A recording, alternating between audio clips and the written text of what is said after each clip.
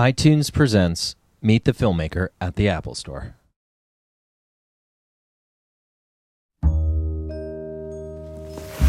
That's for you.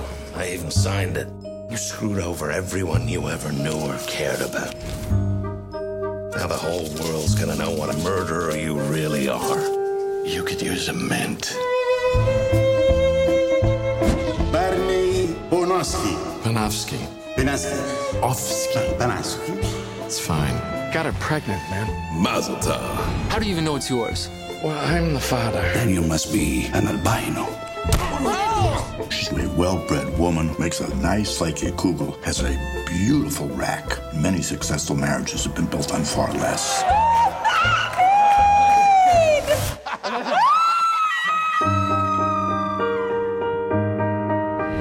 Sorry, we haven't met. I'm Barney. I'm Miriam. Are you doing anything later? Because we could still catch a flight to Rome. The bride may take issue with that. Will you put that out? Yeah. A lot of my relatives have asthma. Don't be ridiculous. We just met at your wedding. It's not funny. For the first time in my life, I am truly, seriously in love. So am I, Barney. So am I. And is she the one? Is she the mother of your children? Absolutely. All right, then, let's do it. I don't know where to start with how inappropriate this all is. Why don't you just skip ahead from where I'm annoying and inappropriate to where I'm charming and endearing? Salute. That was my first gun. I want you to have it. I should kill you for this. What you should have done was call first. How come you didn't mention this gun? I'm just going to keep talking because I'm afraid that if I stop, there's going to be a pause and you're going to say I should get going. There it was, the pause. I'm still here.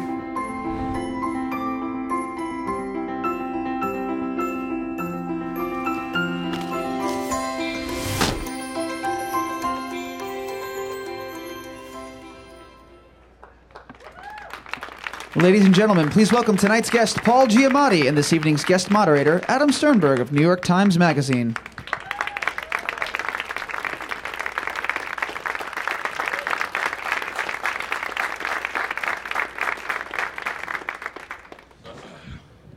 Good evening. Hi. Thank you for coming, everyone. Thank you, Paul, Thank for being you. here. I understand you just came from tackling a giant snowman. I did, yes. I was on Jimmy Fallon. They made me tackle a giant snowman. There's the Genius Bar. I got some questions. I should just go over there and ask them. Yes. Wow, this is wild. I wanted to congratulate you on the film. Congratulate you on the Golden Globe nomination Thank for the you. film. If you don't, I'm sure you know. Thank you. Perfectly appropriate time to applaud.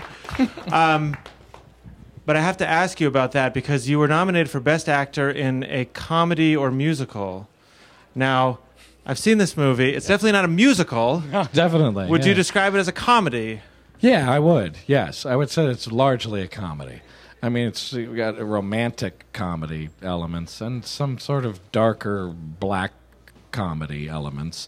I would say that it is for the most part, even though it's got serious colors in it. Yes, I would call it a comedy. Now, is that something you discuss with the director going into it about the sort of tonal approach? Do you approach a project like this differently, thinking it's going to end up as a comedy or a drama, or is that even a distinction you worry about? Well, no. I mean, definitely the tone of this was pretty clear to me when I read it. I mean, even going into it, knowing the writer, knowing sort of what the thank you, sort of what the novel was about, and knowing his other novels, I knew it had comedy. It was going to essentially be comedic. So, but keeping the tone right is something I talked to him about because it is a funny line that's walked in it. But no, I knew the kind of tone this was going to be. So it's a case-by-case thing, but I knew what this should be, yeah. For those of you who haven't seen the movie, I don't want to give anything away, but there are, it is the whole scope of a man's life, and it involves all sorts of ups and serious downs as well. But yeah, I guess ultimately is comic in the way that life can be comic. Yeah, no, absolutely. No, and he has a great appreciation for the absurd, and he's very blunt, and his bluntness is funny. His sort of political incorrectness, his irascibility is all hopefully somewhat funny. So, well, that's the other question is that he is, I'm interested how you would describe him, a rascal, a bastard, how far you would go with it. The very first scene of the movie sort of establishes him as a pretty irascible guy. Yeah. Yet we root for him. Yeah, no, I mean, he's very complicated. I would say that he is a bastard, definitely at times. He's self-destructive. He's very romantic, though. He's insecure. He's all these different kinds of things. But I would say essentially that he's a kind of romantic at heart, which is he's got this incredible sort of romantic energy that he can barely sort of contain. He's very honest. But that romantic thing is what kind of drives him a lot of the time, I think. One of the things in the film is that he meets his third wife at his wedding to his second wife. So that gives you a bit of an insight into his character. The other thing I found watching this film, it starts and your character is... it's like 28. Yeah. Well, he's very 65. Yeah, yes, 65, yes. And then it flashes back and he's 28. And as I was watching it, I kept trying to remember how old you actually were in real life because... it seems to me like doing a movie like this where you are playing literally, the whole scope of an adult person's life. Yeah. It's kind of like the Iron Man triathlon of acting. Is it like a daunting thing to take on? Yeah, totally. That's part of the attraction of it, though. The challenge of it is part of the idea of it. But also the fact, and particularly in this, you get to hit kind of everything. I mean, he's married 3 times and falling head over heels in love like that is birth and death and possibly a murder. There's all these things that happen in it. So it's great. It's really interesting, too, the way it works in this movie. Some of the most poignant stuff happens when you're seeing the flashback and I'm supposed to be 35. And then it suddenly cut right from that to 65. And the difference with this wonderful makeup is incredibly poignant. You keep forgetting it's an old man remembering this thing. And you see this jump, and it's really jarring sometimes to remember and see this sudden aging in this guy's wonderful. So it's a great thing to be able to do. What was your process like doing that in terms of filming? Was it filmed in sort of chronological order? How did you and the director work on that? It ended up being sort of chronological because we had to shoot in Rome first, which is the sequence of the movie when I'm youngest, when I'm 28 years old. So we started with that. So we started with the baseline youngest thing. Then the rest of it was just all over the place. I was 2-3 different ages sometimes in one day because we just had to cram so much crap in there because it wasn't a ton of time to do it. So it was all over the place, just patchwork, which was hard, but it was fun in a way. No, it was challenging, but fun. Also, a lot of excellent wigs and beards in this movie. If you're a fan of good wigs and beards, it's great. It is. It's really great makeup, and the makeup is essential in this thing because if it looks crappy, it's just death with that bad age makeup, the bad white hair stuff. And the guy was fantastically good that they had. And it was very wonderful because he was very collaborative when I met him, as opposed to a lot of these guys who just slap stuff on your face and say, this is what you're going to look like. He said to me, what do you think you want to look like as you get older? So it was really nice. It was very collaborative. So. And how much homework did you have to do for that? I mean, did you find yourself doing scenes as 35-year-old Barney and then based on something that you learned that day, then changing your idea of what he would be like when you played him at 65? Yeah, I think there's a lot of unconscious stuff like that going on, which is interesting. And then you would find moments, sometimes I'd think, I was supposed to be 57, but I think I was acting like I was 42. But that's okay. Then you realize when you're old, you can have days when you feel youthful, and when you're young, you can have those days when you feel crappy and old. So it's okay. But yeah, I don't know if I can think of any particular instance, but I think that's constantly going on. This idea of it cross-pollinating like that through all the different ages, definitely. And it is part of the joy of it, of trying to pull those things forward and be convincingly the same guy. But yeah. Now, you've had some experience with this kind of project before, playing the sort of... We've been able to watch you play a character sort of over the course of their life, fictional characters and real characters. You mentioned that's sort of something you enjoy doing. When you're doing a real character like a John Adams, for example, how much obligation do you feel to sort of embody that historical person, mimic them? Obviously, John Adams, difficult, not so much YouTube footage on him, but very dead. Yeah.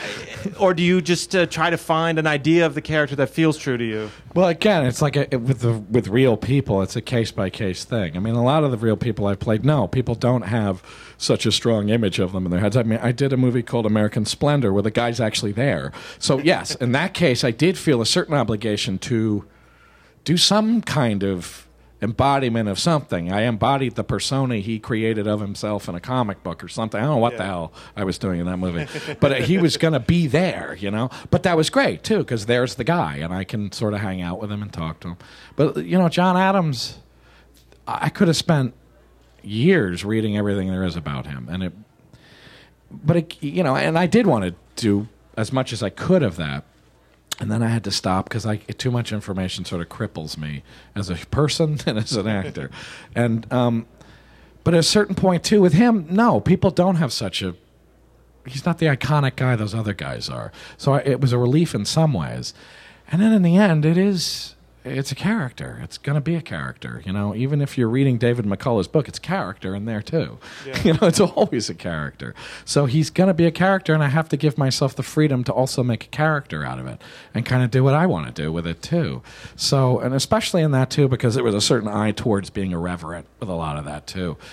I took more probably liberties than maybe I would if I was going to play Abraham Lincoln, which isn't going to happen ever, but, you know, maybe I'd feel more obligated to be more reverent or something. I don't know. Well, somewhere between the Harvey Pekar, on the spectrum between Harvey Pekar and John Adams, you could put Ben Bernanke, who you're going to be playing, or I guess have played, in the HBO Too Big to Fail adaptation movie about the financial crisis. Yeah.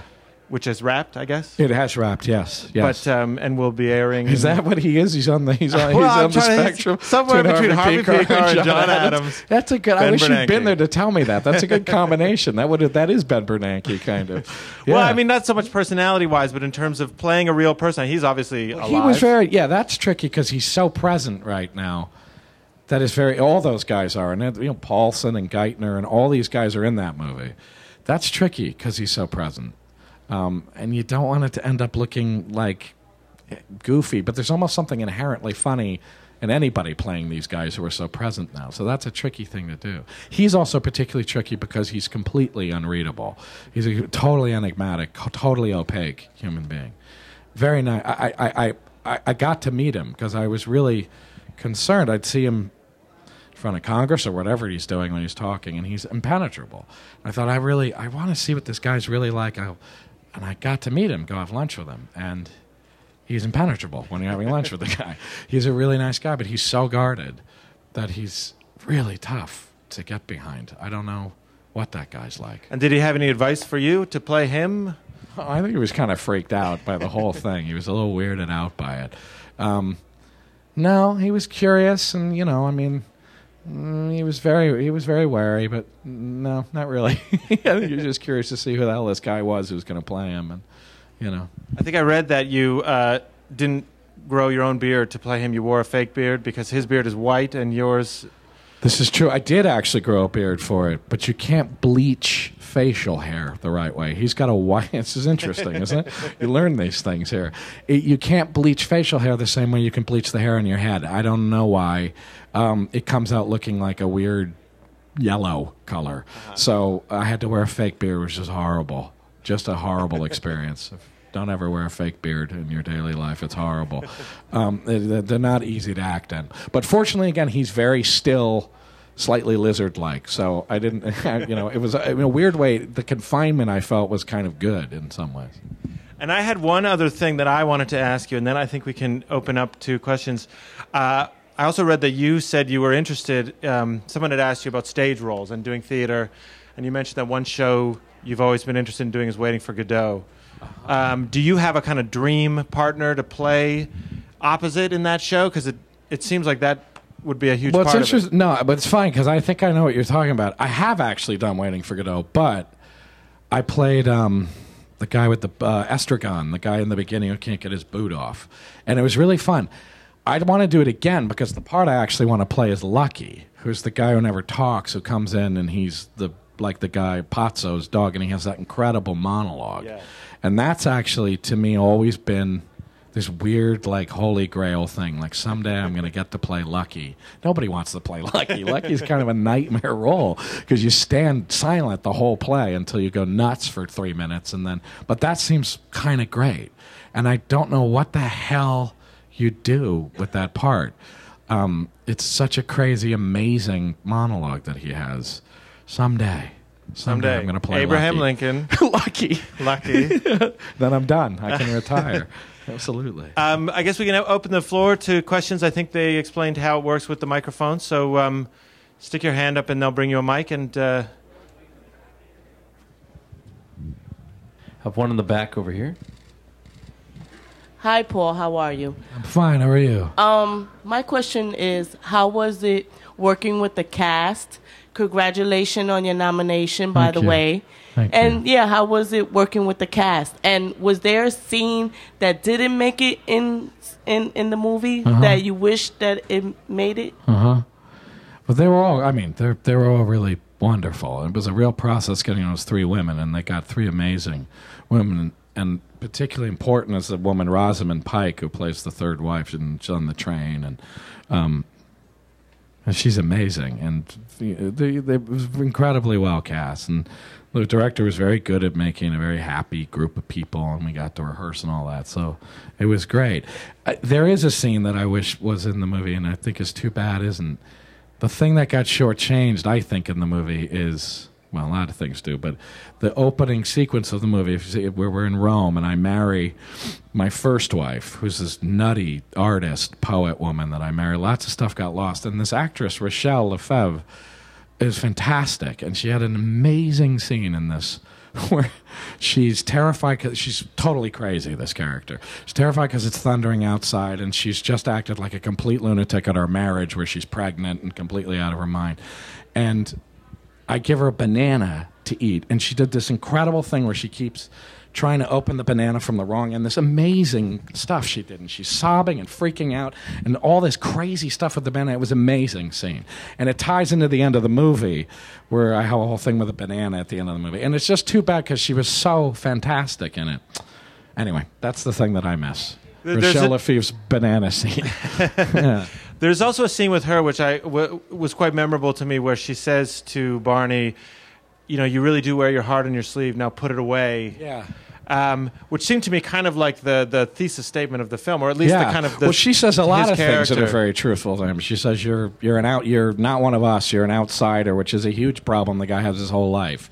Is feeling like he's not. And he doesn't feel like he ignites and participates in the world until he meets that third wife. He is kind of a schmucky observer, passive observer of everything for a long time. And that outsider feeling, too, I think that insecurity is really a part of him. She says really truthful things to him. Yet, also, schmucky outsider, yet also a ladies' man. Yes, ladies' man. 3 wives in the film, all sorts of sexual shenanigans. Sorry, we'll take back to the audience questions. Hi, Paul. I'm curious about your career, before you became famous. When you got out of Yale, did you have a specific strategy towards making it? Because I noticed on IMDb that you did mostly movies right out of school and a lot of movies. Did you tell your people, look, I don't want to do pilots, I just want to focus on movies? And what strategies in general can you advise other actors? Thank you. No.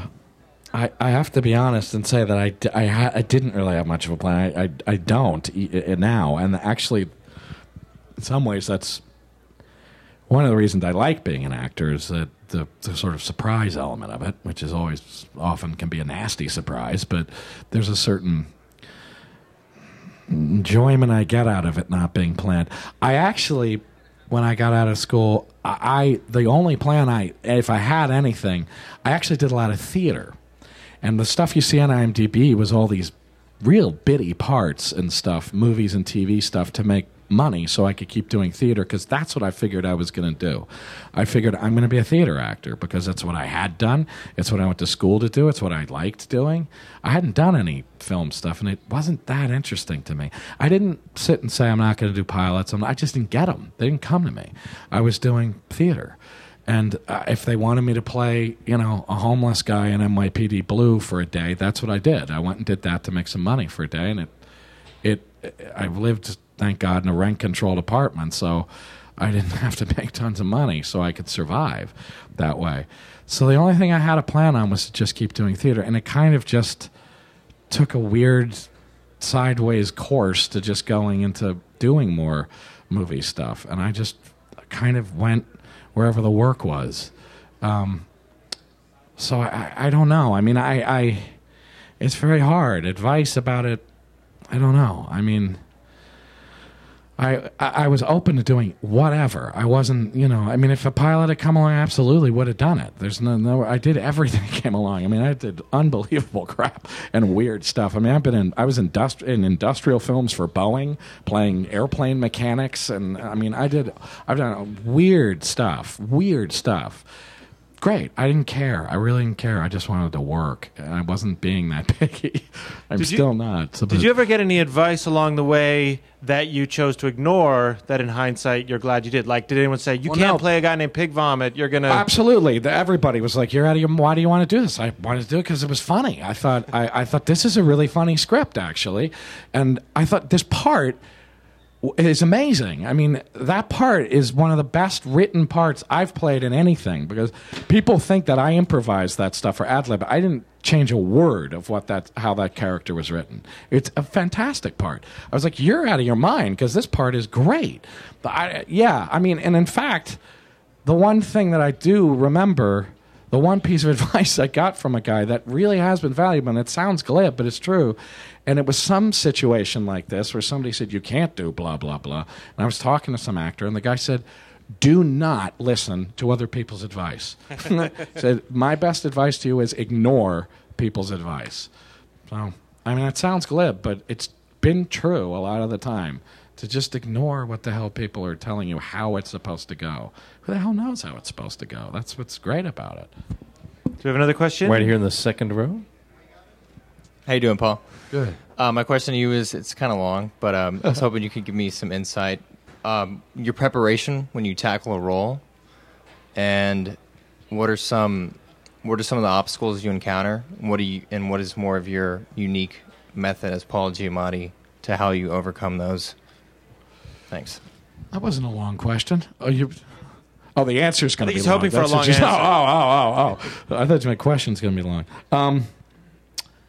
Again, it's a sort of case, but I don't really have a very set thing.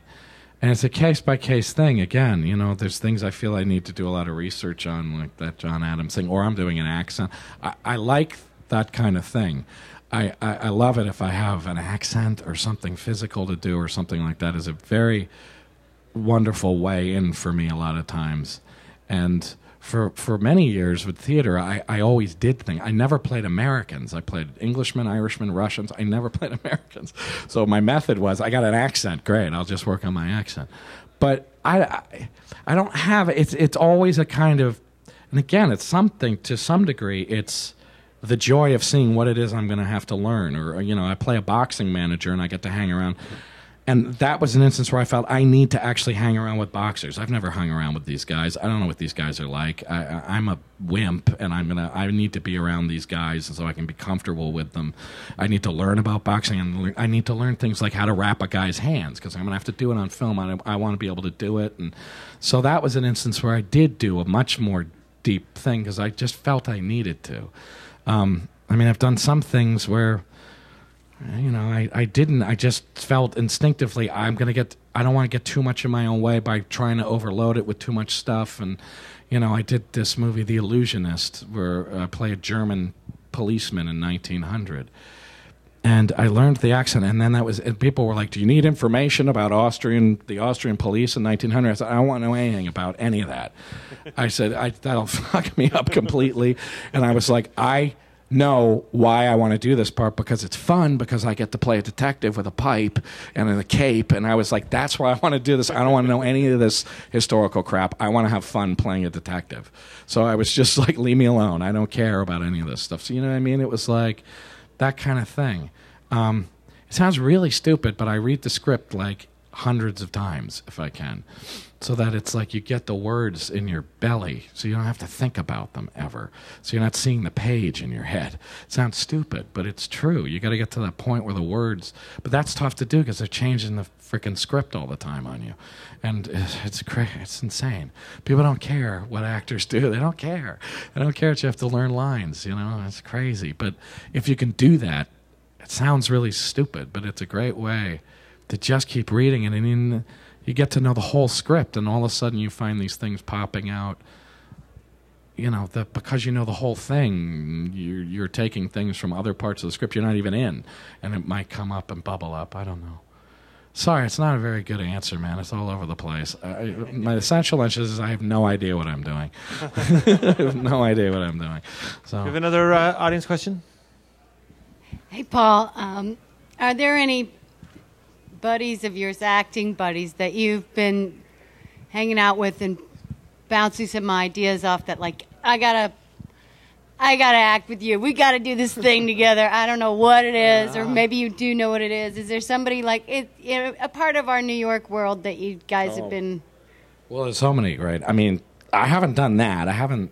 But there's so many people I would love to work with. I mean, I was just talking. I've worked with him, but not in a while. I'd like to work with him again. As the actor Sam Rockwell, who's really great to work with. I've never worked with Philip Hoffman, which would be really nice to do. But there's older guys, like he's not a New York guy, but I've always wanted to work with Robert Duvall, except I think I would probably crap myself with fear if I worked with Robert Duvall. He would be the one guy I think I consider myself a guy who doesn't crap himself with fear very often, and that would actually probably do it. But he would be somebody I'd love to do something with. Is there anyone else on your crap yourself with fear list? I'm trying to think about the crap myself with fear list. No, it's always funny because you think you're going to crap yourself with fear, and then you meet the people, and you're like, oh, this person's really nice. And Dustin Hoffman was a great example, and you realize that he's just as nervous as anybody else. He hides it pretty well, and he's got a lot of bravado, but he's just as lost. He'll get just as lost, and he's actually more honest about it, about being lost. It's great, and about... I was lucky enough to do a play with Al Pacino once, and it was amazing how, we had the director said, okay, we're going to do an exercise where you guys are going to be dogs. You, Paul, and Al be dogs on the floor, and he's down on all fours smelling my ass, and and he just did it. He didn't care. He went for it. That's amazing, those guys. And that's actually what makes those guys great, is they're willing to do anything, and they want to be directed. I don't know, I'm raving now. I'm just rambling. I'm not saying anything coherent anymore. But we have time for two more questions. Two more questions? There's a gentleman here in the second row. Paul, thank you for being here. Sure. I just wanted to ask you your thoughts on Merlot. What'd you say, man, about Merlot? Yeah, that was actually my question, so thank you very much. Well, I didn't hear. All I heard was Merlot. I wanted to ask you your thoughts on Merlot. Oh, my thoughts on Merlot. Oh, dear. I wish I had thoughts on Merlot. I don't know anything about wine. It's astounding. I know nothing about wine. I got a Chianti. Somebody ordered a Chianti the other night. Is that right? That's a wine, That is a wine, yes. And it's red. It is red. I thought it was white. It came, and I was like, this is the wrong wine, man. And then they were like, no, it's supposed to be red. So that's how much I know about wine. I don't know. Is there a particular role you've done? You've done so many different sort of diverse roles. Is there one or two particular ones that people kind of know you for or call back to you when they talk to you? Oh, well, yeah. The Howard Stern movie actually is really stuck in a great way. The John Adams thing, actually, a lot of people know. And I guess probably the Sideways movie. Thank you. Sideways and John Adams. But I never know. You know what I got recognized for a lot is a kids movie I did called Big Fat Liar.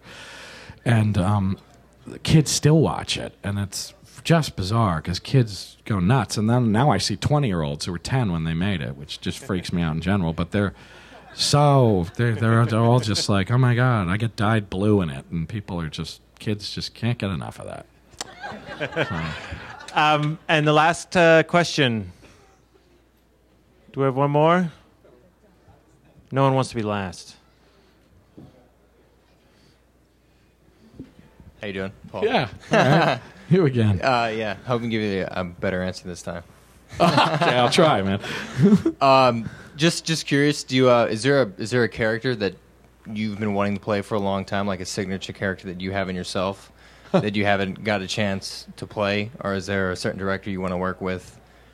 Maybe somebody that you haven't collaborated with on a great character that you want it for yourself to do and bring to life. I don't know. I always liked. I don't think he even. What does he do now? David Lynch. What does he do? Does he make movies anymore? Or is he makes some movies occasionally. He made a movie a few years ago, but it was like the 8-hour movie, Inland Empire, I think it was called. Oh yeah, right. Yeah. And I don't know that it amazing. had professional actors in it. I think there was a cow in it.